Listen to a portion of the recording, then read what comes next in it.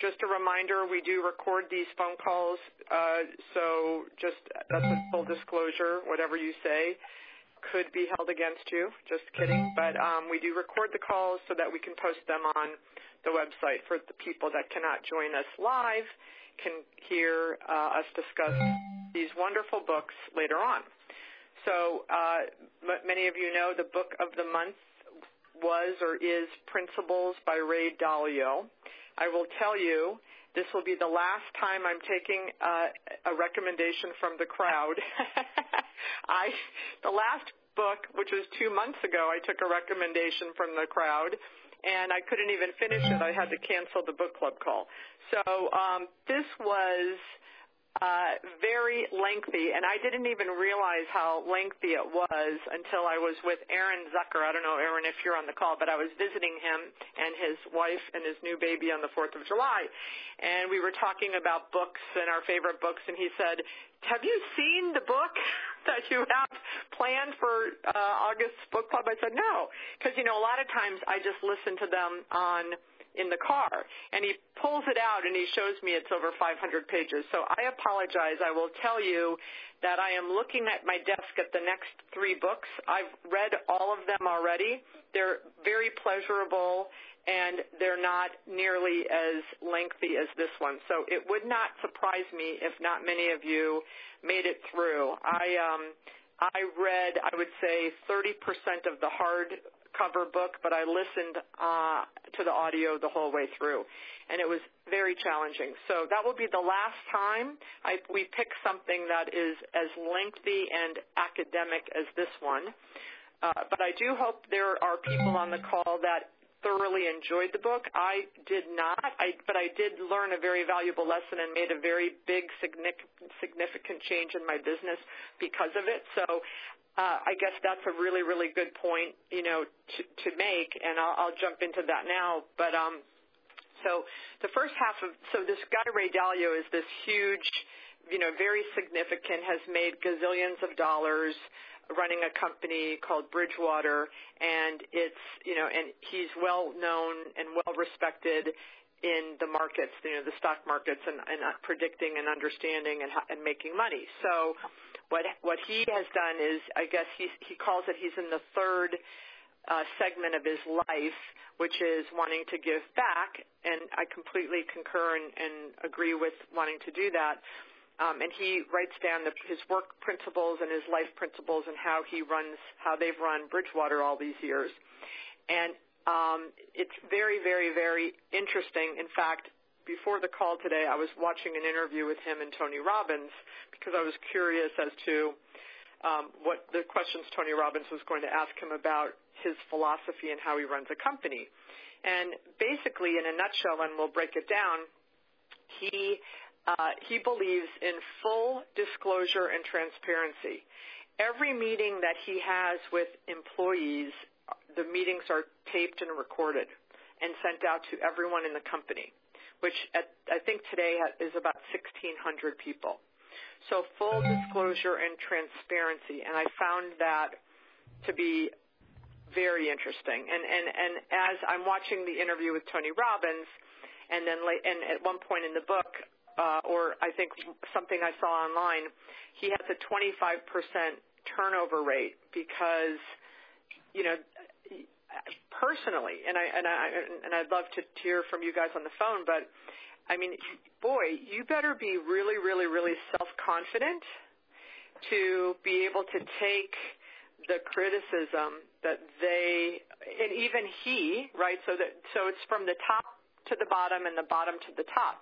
And basically they run their business on what's called an idea meritocracy, idea meritocracy, and it's basically the idea wins out.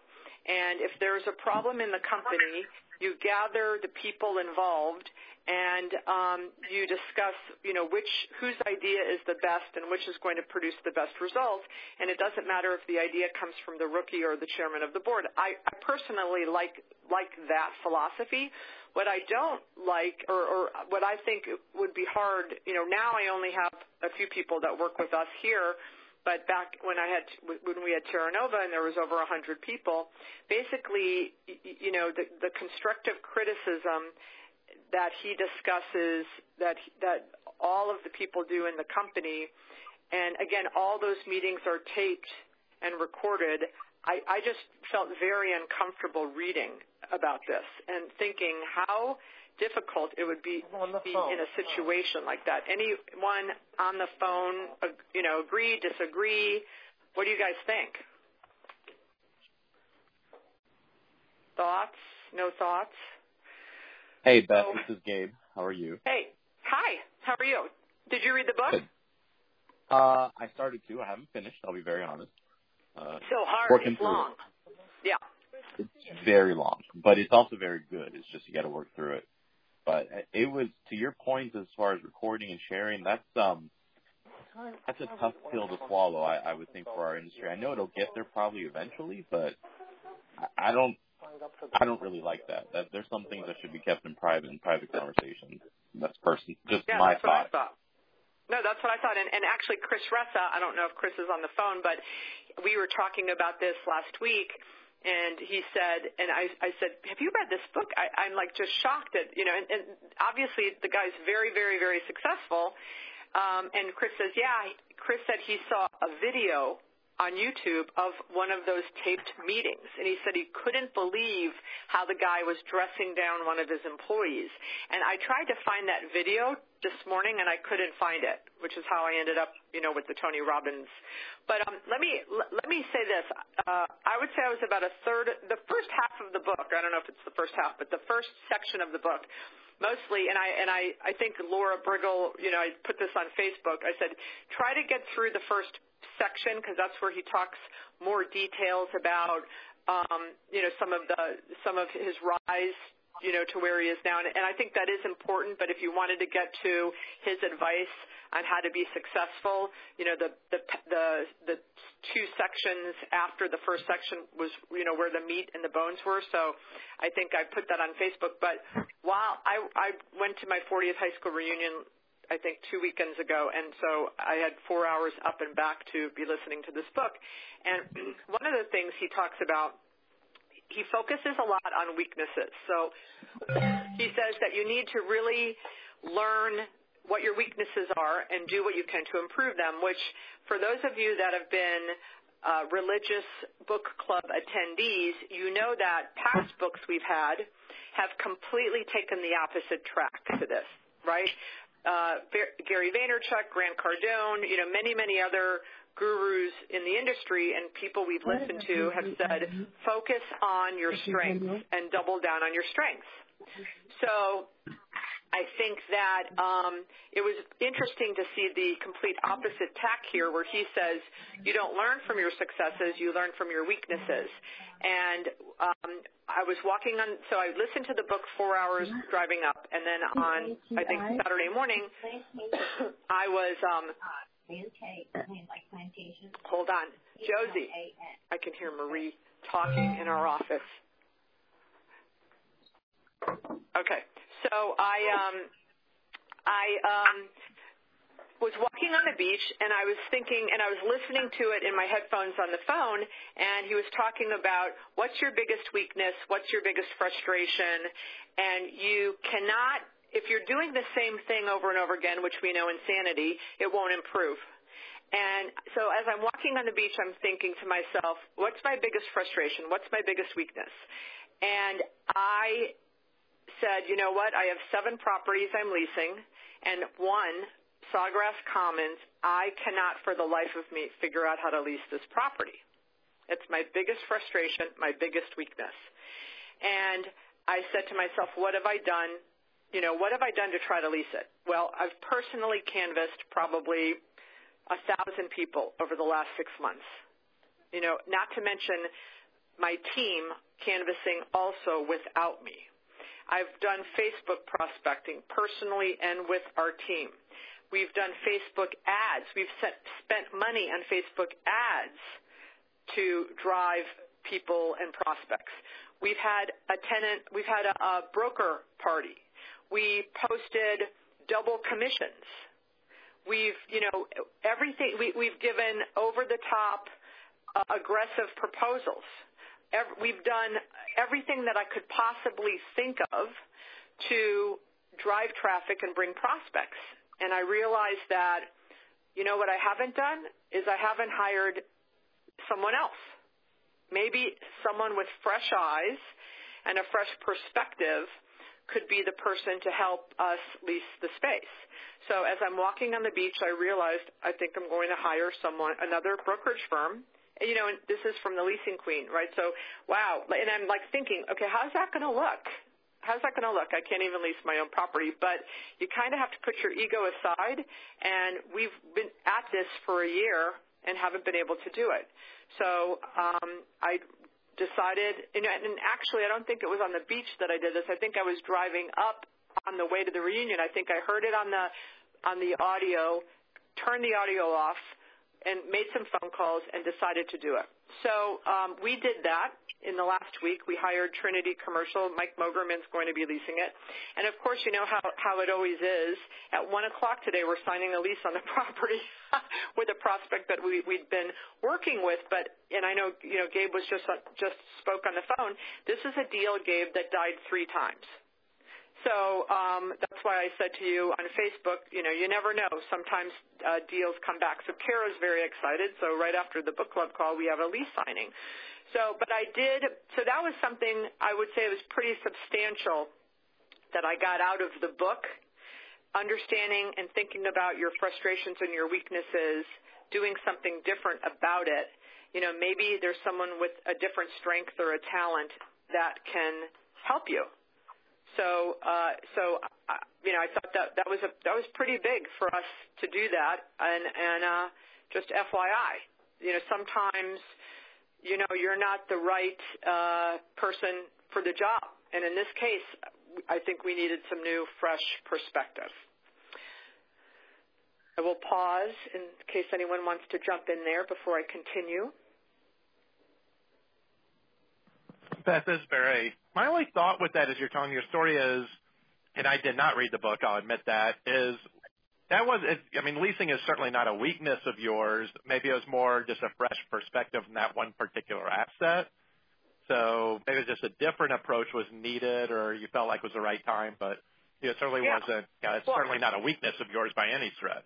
Well, I appreciate that. But on this asset, but I think that as much as I really didn't enjoy the book, this is a pretty big thing I got out of it, right? And so, and I would love, other people's inputs, but so thank you, Barry, I appreciate that. So, I found the guy, it was so funny, to be so anal retentive and over-detailed, and what was shocking to me is the whole way through I'm thinking to myself, and I've certainly never run a company with 1,600 people. The most we've had is, I think at Terra Nova was maybe 130. But in the interview with Tony Robbins this morning, he says that he hates details and is very poor with details. And I thought that was so shocking because the guy is detailed to the nth degree throughout the book. So I just found that very surprising. He like so I'm a big believer in personality profile testing. So for 20 years, I've personally used something called the Predictive Index. I know there's Myers-Briggs out there. There's a lot of different ones. And I have found in 20 years, the 2 times that I did not follow the personality profile testing and hired someone and said, oh, well, this can't be true about this guy or this girl because I know him or her and I've seen him in the industry. The 2 times I've hired against the profile, it came back to bite me. So I believe these profiles are pretty spot on. And now before every workshop, I conduct, everyone in the workshop takes the profile, and people are shocked. They're like, how is this so perfectly, described me? It took me 5 minutes to fill out. But it's important because I think it tells, at least in the Predictive Index, it talks about focus, ambition, outgoing nature, sense of urgency, level of detail. And if I'm hiring a bookkeeper, I certainly want them to have a very high level of detail. If I'm hiring a leasing agent, I don't want them to have a high level of detail. I want them to be very outgoing. And when I get these profiles, if I go into someone's company headquarters and I'm going to do a workshop with 20 of their leasing agents, and I get the surveys, and 3 of them, it says that they can't, go into an ICSC cocktail party and work the room. I say to their director of leasing, do you have a problem with these guys, networking? And the director of leasing says, yeah, they don't want to leave their hotel room. And it's so very clear. So, he's a big believer of that, as I am. And I don't think it's the be all end all, but I do think it's a tool. Many of you know Josie. She's been with me for 14 years. And, we're the yin and the yang. I hate details. She loves details. I'm outgoing. She's not so much outgoing. She just wants to come in, get her work done, and not be chit-chatting. But we just learned recently, having a facilitator look at all of our profiles in the company, where I didn't know this, is she hates to be interrupted. She likes to sit down and get her work done. I could be interrupted 43 times, while I'm looking at a Starbucks lease, no problem. But that really, frustrates her, and that was good to know because, I would tend to think, well, everyone is okay with being interrupted. So learning about people you work with, work for, or who work for you when it comes to things like this, I think is very powerful. But what he takes it a step further, and he does something called baseball cards, which, and I think I was talking to Chris Ressa about this because Chris Ressa also uses the predictive index. And I said, did you read Ray Dalio? He has these baseball cards, which basically it's, Beth Azor, and then these are the, she's very outgoing, hates detail. Like it's a little baseball card, and if you're walking into a meeting with 10 people, they can look at each other's baseball cards. It's bizarre. I thought it was an interesting idea. Because, if you're passing around these baseball cards at a meeting and someone says, don't interrupt Josie while she's working, well, good to know, but it's just a little bizarre. And what do you think? Hey, Beth, Michael Branton here. I felt like his baseball card idea had merit, but was kind of extreme. Like, I think it's good to be transparent and know the strengths of people on your team, like Beth's really good at connecting with local and regional tenants and prospecting, and then Steve's really good at connecting with national tenants and speaking to how they look at things. And I think that's helpful, but the negative stuff I feel like is just maybe creating problems and, unnecessary, uncomfortable situations, even though his intentions are good. Yeah, I agree, Michael. Thank you for giving us that input. He also talks about, his whole big deal is once you decide how you solve a problem, it becomes a principle and you should write it down. Because if you have a problem, you guys decide how you're going to solve it, then write down the principles that led you to the decision. Because then as you go, you can refine the guidelines. I did think that was interesting how I related that to our industry. And if Barry Wolf is still on the phone, Barry and I did a acquisitions workshop a couple of weeks ago down here in South Florida. And one of the things Barry said, which I listened and heard, and I thought, I need to do that. He mentioned that he has clients, buyers, who have specific guidelines of, they like to buy properties that have, these 5 things. And that when they go to look at a property, they go back to that guideline and say, okay, does it check all of the boxes? Because sometimes you can fall in love with a property, and then you go against your guidelines. So I like properties that are in a high-income area. I like properties that don't have out parcels in front of them and have, elbow space. I like properties near hospitals and colleges. I like properties with, that are very fully leased. So, and I could see how having those written down, and they're not written down, they're all in my head, but I could see how having those written down, and then as I'm going to look at a new property to buy, does this match my guidelines? I could see how that could be helpful. But again, just like what Michael just said, this guy takes it really to the extreme, really to the extreme. You know, as I'm listening to the book, and it's, you know, Principle 14.3AB, Principle 14. I mean, it was driving me crazy just listening to it. So, so that was that. Barry Wolf, I don't know if you're still on the phone. If you have anything to add. No, I think you can go overboard. No, I mean, I think having principles and having checklists and tools are great. I mean, I think you can go to the extreme where it's just too much, certainly. So, yeah, I think it's kind of just kind of being realistic and reasonable. But, yeah, I think it can go both ways. Yeah, you know, he talks about how he's been meditating for 40 years. I think, you know, I believe, you know, if I could get my act together, that's going to be my next business. I think we will have meditation studios, you know, around the country like Starbucks. And I want to try to get into that business. You know, I tried once, you know, with a group. It didn't work out. I still believe that that's something that's coming. I think the physical fitness craze is going to turn into a mental fitness craze. So, you know, watch. Hopefully I can pull something off.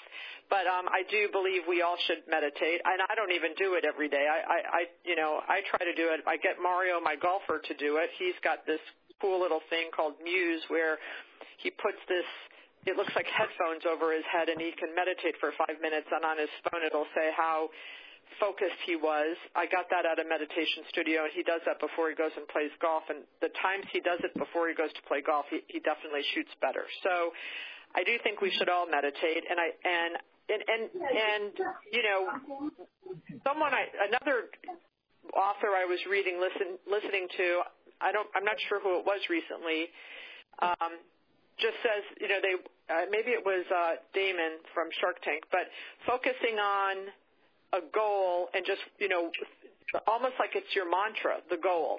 And I thought that was interesting. So I think people are intimidated by meditation because, well, I don't know how to do it, and you know, and the number one downloaded app in 2017 was Calm, the meditation app. So, but very interesting. But as anal retentive and as detailed as he is, in my mind, I think that his mindset would be just filled with things when he's trying to meditate. So maybe that's why he needs to meditate. But obviously, and I've been talking about this a lot lately, is I do agree 100% on the whole metrics thing and how much he believes in statistics and metrics.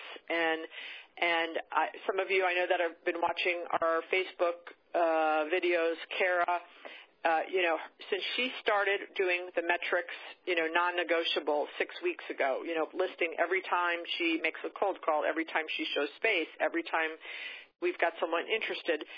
Since she's done that, and we just did this Facebook video, I think, a couple of days ago, her results have skyrocketed. So, and I know, Barry, you do stats. Gabe, if you're still on the phone, do you do stats, your metrics of your cold calls and showings and deals getting done? I started it because of the videos you were doing, and I've seen in the last 3 weeks a massive uptick. I was not doing it before. I was loosely doing it. Now with the notebook, I actually look at it on a daily basis. This is my goal for the day. What did I do?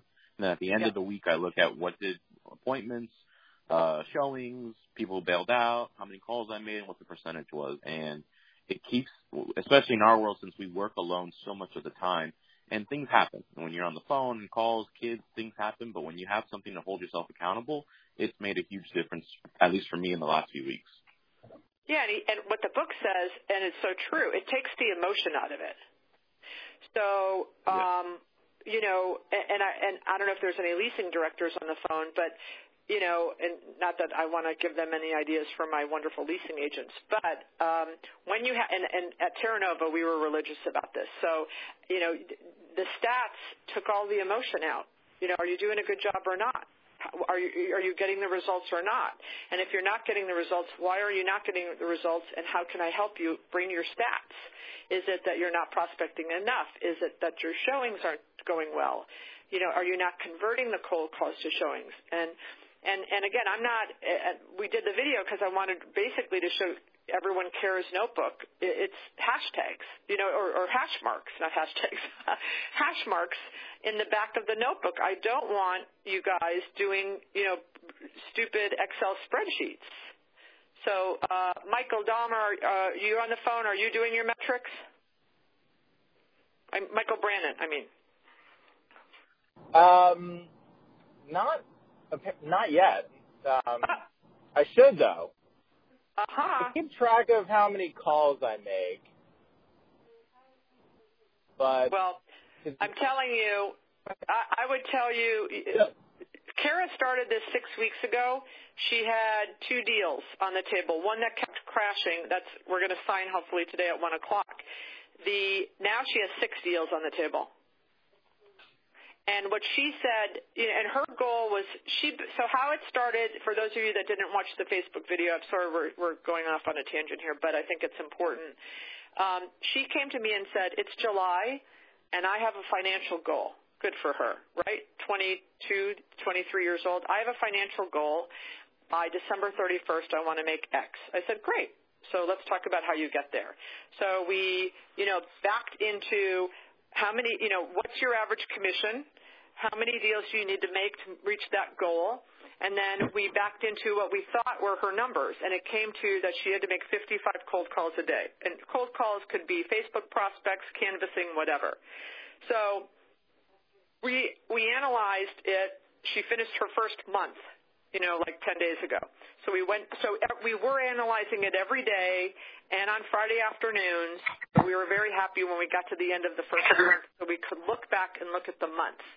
And we found out that she on average, those 20 business days, did 40 a day. Well, of course, if you're going to do 40 cold calls a day, you're going to get more deals, and more in your pipeline, and then more deals on the table, right? So Michael, I want you to start this and then get back to us, okay? You got it.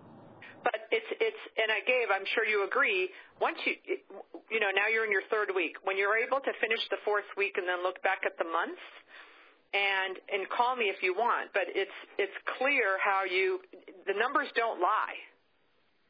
Yeah, numbers don't lie. Especially in our industry where we are trained to sell and spin and talk, we can sometimes sell ourselves. I'm doing a good job, I'm working hard, I'm doing this, I'm doing that. But when you're just looking at numbers and saying, hey, I was supposed to contact 50 people today and I called 7, there's a problem right there. I'm not doing what I need to be doing. You can't lie to yourself when you're looking at numbers. Right. And I know Barry Wolf does this religiously.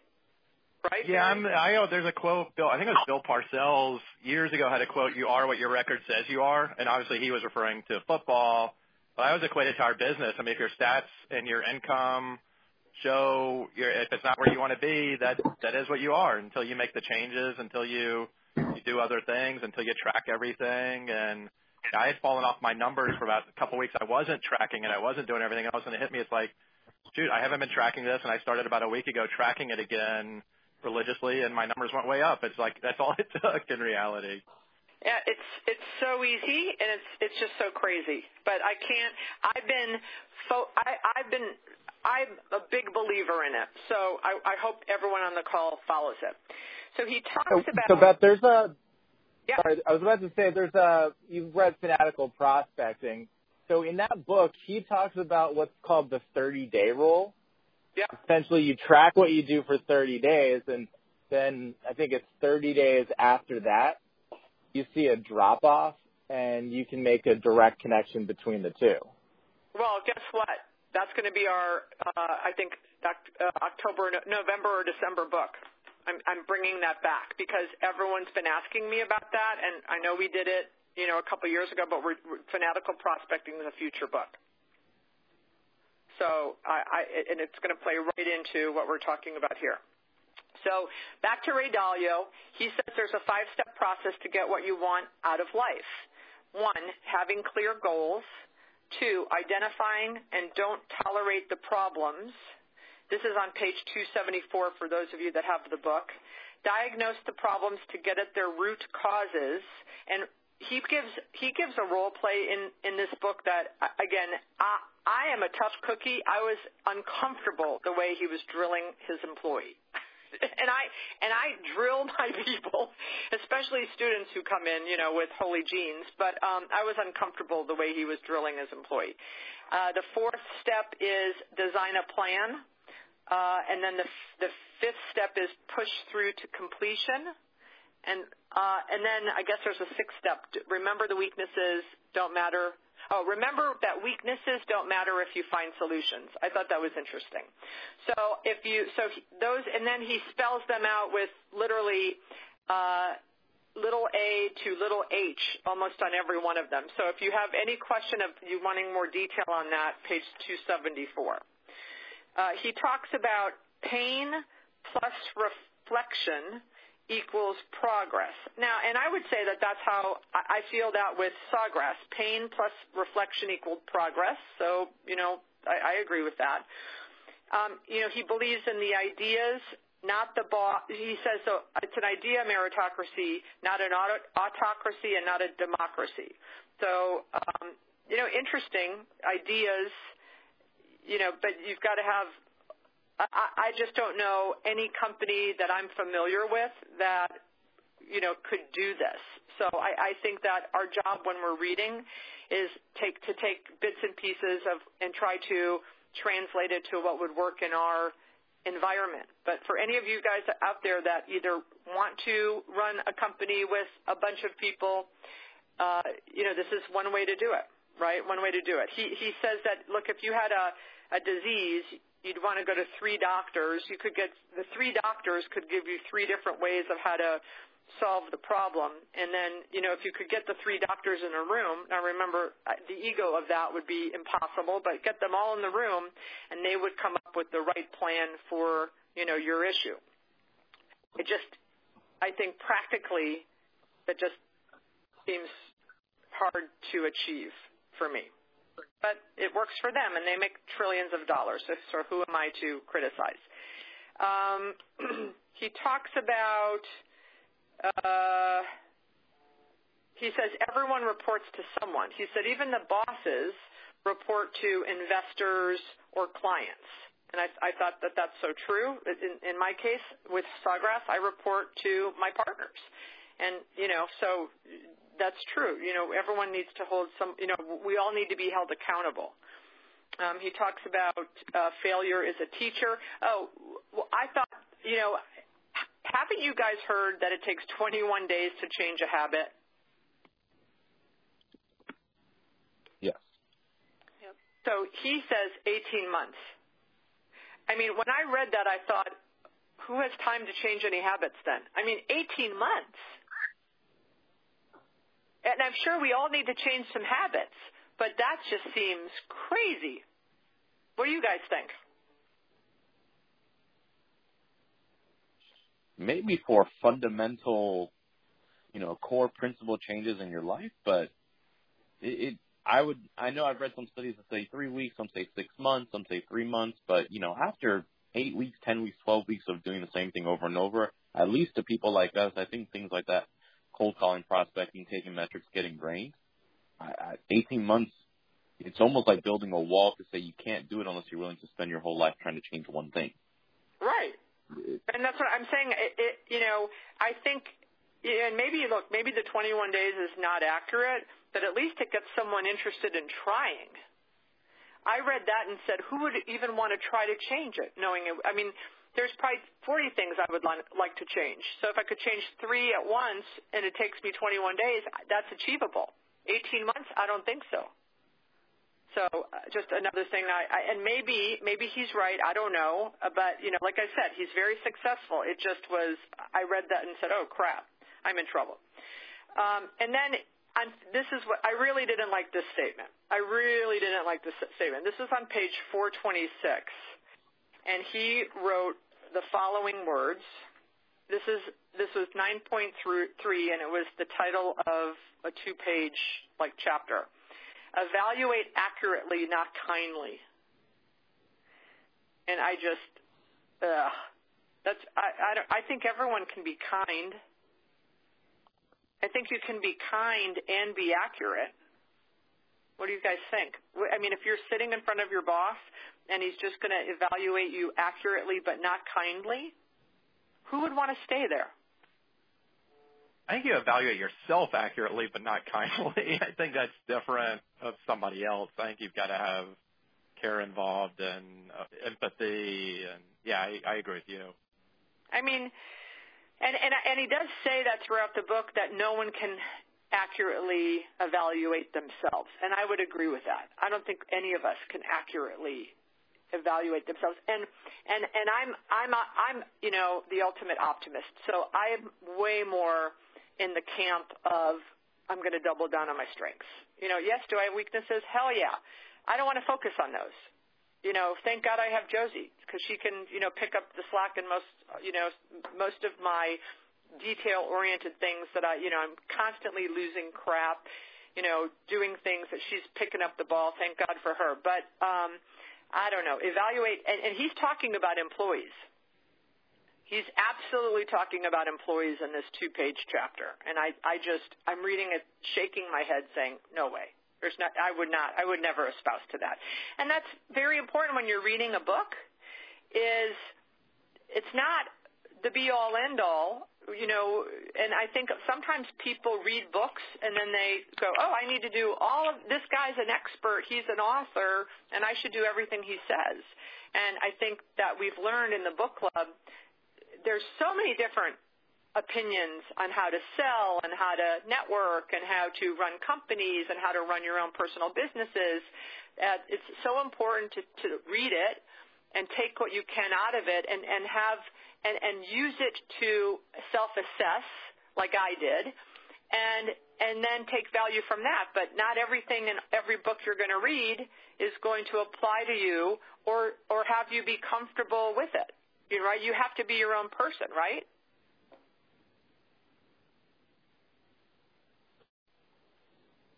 Okay. He talks about don't lower the bar, and I believe that a lot. I have issues. I have had people say to me that I need to lower my expectations of people who work with me, and I don't agree with that, or lower my expectations of people in the industry. I had a situation with a commission dispute once, and it was very painful and hurtful. And the person who was kind of trying to mediate it between, and I've only had, I think that's the only time, maybe two times in my entire 32-year career where I've had an issue. And this one person who was trying to facilitate between the two parties, I was very pained by it because I thought this person was a friend. And the facilitator said, you really need to lower your expectations of people. And I said, I'm never doing that. I'm always going to feel that everyone is, the best person ever and has the best values and is not out to try to screw anyone. So I agree with him. Don't lower the bar. We all should keep the bar very high, not only for ourselves, but the people that we deal with. And if they disappoint us, and then we know. But I'm not going to go around lowering the bar for anyone, myself, my children, the people I work with, the people that I know. I'm always going to put them on a pedestal. And I hope, we all, strive to be, as high as possible. And, talks about audacious goals, which, our next book is 10X. If you haven't read it, read it. I loved it. He talked about, and I think this, I'd love some input on this because I think this is true for leasing agents and for people in our industry. Don't be distracted by the shiny objects. What did that mean to any of you on the phone? Because I do think we in sales can be distracted by the shiny objects.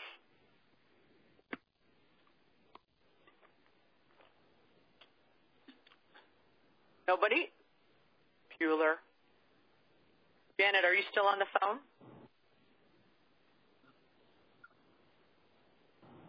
Well, I'm here. Okay. Have you ever been distracted by a shiny object? Like in being dazzled by wanting to work with somebody and finding out that you're not a match at all? Exactly. Sure. I think that that's so true. I think that, we've got our listing, and maybe it's a C, property. It's not an A+ property. And then we get a call from someone and they say, hey, we want to go open 43 locations, and, we're from New York and we have $1 gazillion, and we stray. And we go, and we're not focused on the listing at hand, right? And we're on to the shiny object, and then the shiny object ends up being crap, right? Like bogus. Absolutely. And I think, especially early in our careers, it's easy to get distracted by the shiny object. Mm-hmm. Michael, Brannon, have that ever happened to you? Many times over, unfortunately. And how have you learned to not let that happen? Well, so one of them was, and my interpretation of this was, don't put the reward in front of the task at hand. So in other words, essentially, don't let the commission blur your judgment from doing the best job you can for your respective clients, or make some kind of compromise that would, any compromise really, as something else. I mean, you could apply this to a whole host of things, but that was my big takeaway.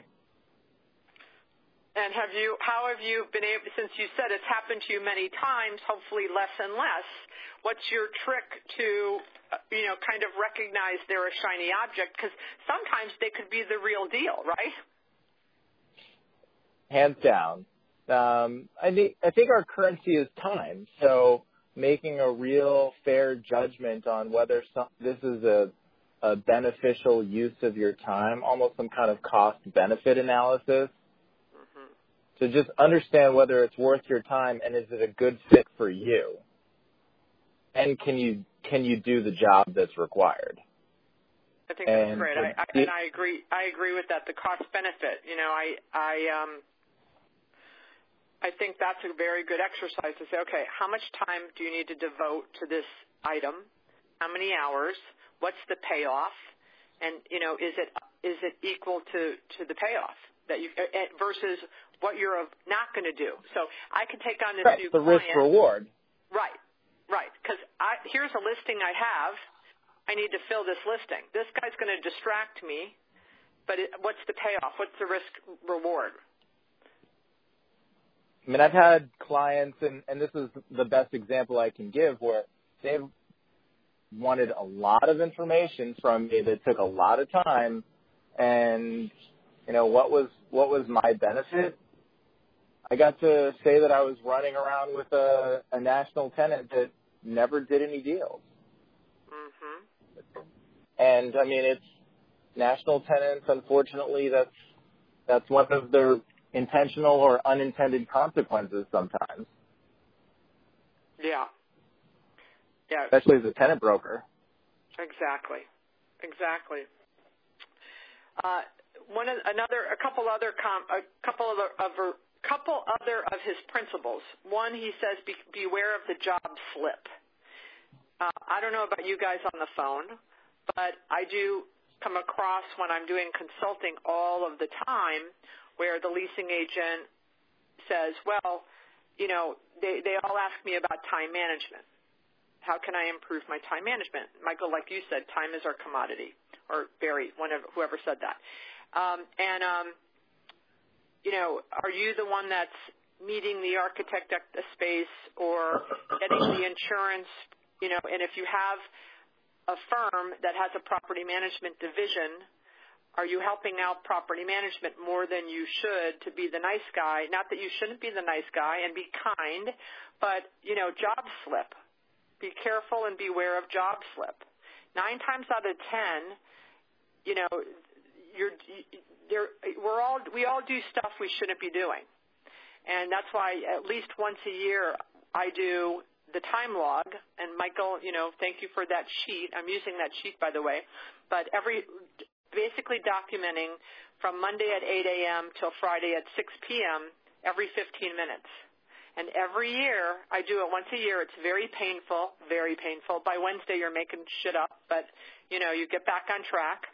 And every year I find things that I'm doing that I should not be doing. And I'm supposed to be, the expert at this, but I'm not, because you slip into doing things you shouldn't be doing. Does anyone do Michael, have you done the time log for the week yet? I do it constantly. You do? You don't time on that, do you? No, because that would be, don't do it too much. Well, I do it because when I feel like in a given week, like, what did I accomplish? And sometimes I do it kind of in arrears. Like, it's hard for me to quantify, like, okay, what did I do on Friday morning? I had 2 conference calls back to back, and then I drove 3 markets for a period of time. And accounting for what you accomplished in a given day, and I do it when I feel like I'm spending time doing tasks that aren't yielding results, and it's an audit. So I do it more than once a year, and specifically the sheet that I use both the daily one, which is every 15 minutes, and then the weekly one where I can kind of look back at the week and see how I spent my time. Well, what I do for that, the latter that you just said is, so my goal is the night before, like around 11, the night before, like last night, right when I'm about to go to bed, I just put in my Outlook calendar on the phone the 5 things the 5 important things I want to get done the next day. So on today's list was not the book club and the lease signing, because those are urgent and they're going to happen. But 5 important things, 5 things I want to do to move the ball ahead that could easily get avoided because it's not urgent. And then at the end of the day, I look back and say, of those 5 things I listed, what did I get done or what I didn't get done? And by Friday afternoon, usually I've gotten done 18 to 20 of those important things, which makes for a very profitable or progressive week. I take that a level further where I have those 5 things on a to-do list. I schedule them. That way there's just no way that I can't get them done. That's very good. I don't do that. Okay, moving on, unless anyone has a comment. We've got 12 minutes left. Producing leverage. I thought this was very interesting. He said when he's talking to a member of his team, he feels that he leverages their ability 20 to 1, and that's what he looks for. He believes that it takes 20 hours for him to sit across from one of his team members, that it takes them 20 hours to do the work for him to come in and sit with him for an hour, and he can maximize their 20 hours. And he said all leaders should do that there should be leverage in the relationship.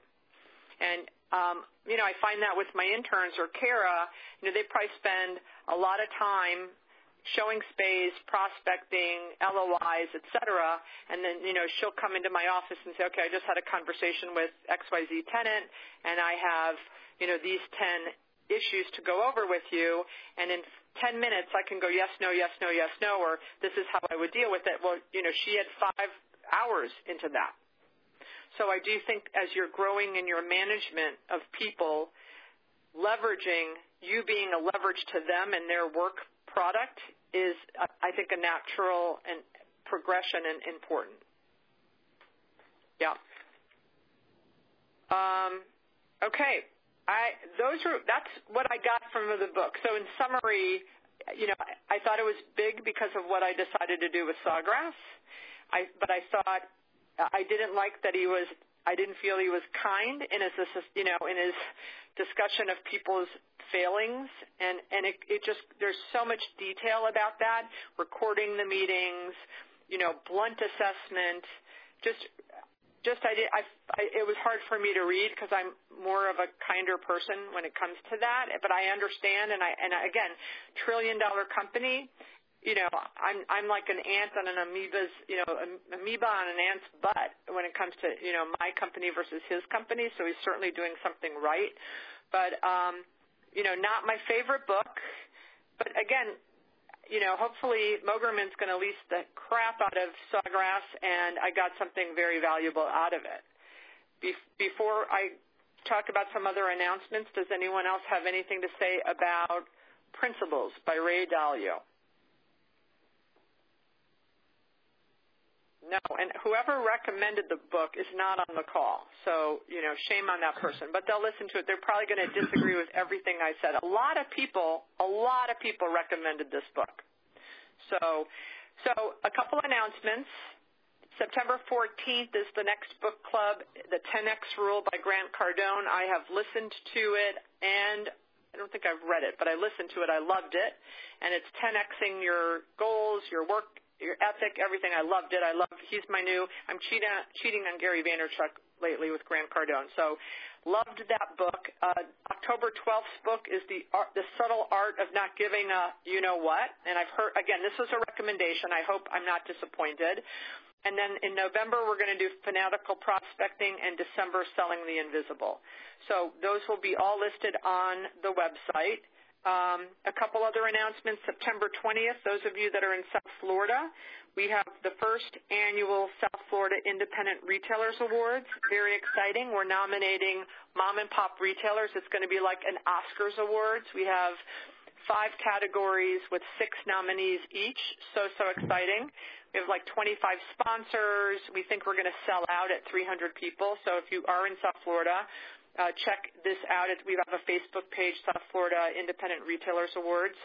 For those of you going to ICSC in 2 weeks, or not even 2 weeks, right, next weekend, August 26th to 28th, come see us, stop by and say hi at our booth. I do have a roundtable leasing through Facebook and social media, so Gabe, come so you can help me lead the roundtable. And then for those of you that are listening that might be in the Southwest area, on September 26th, I'll be in Phoenix doing a teaser workshop, just like a couple hours.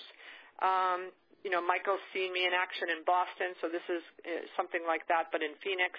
And then if you like me, go to my YouTube and subscribe, Beth Azor. There's about 40 to 45 videos on there. So I hope you guys enjoyed this, had fun. Thank you, everyone that gave input, and keep reading. So next book, The 10X Rule, Grant Cardone, September 14th. Thank you so much, guys. Have a great weekend. Bye-bye.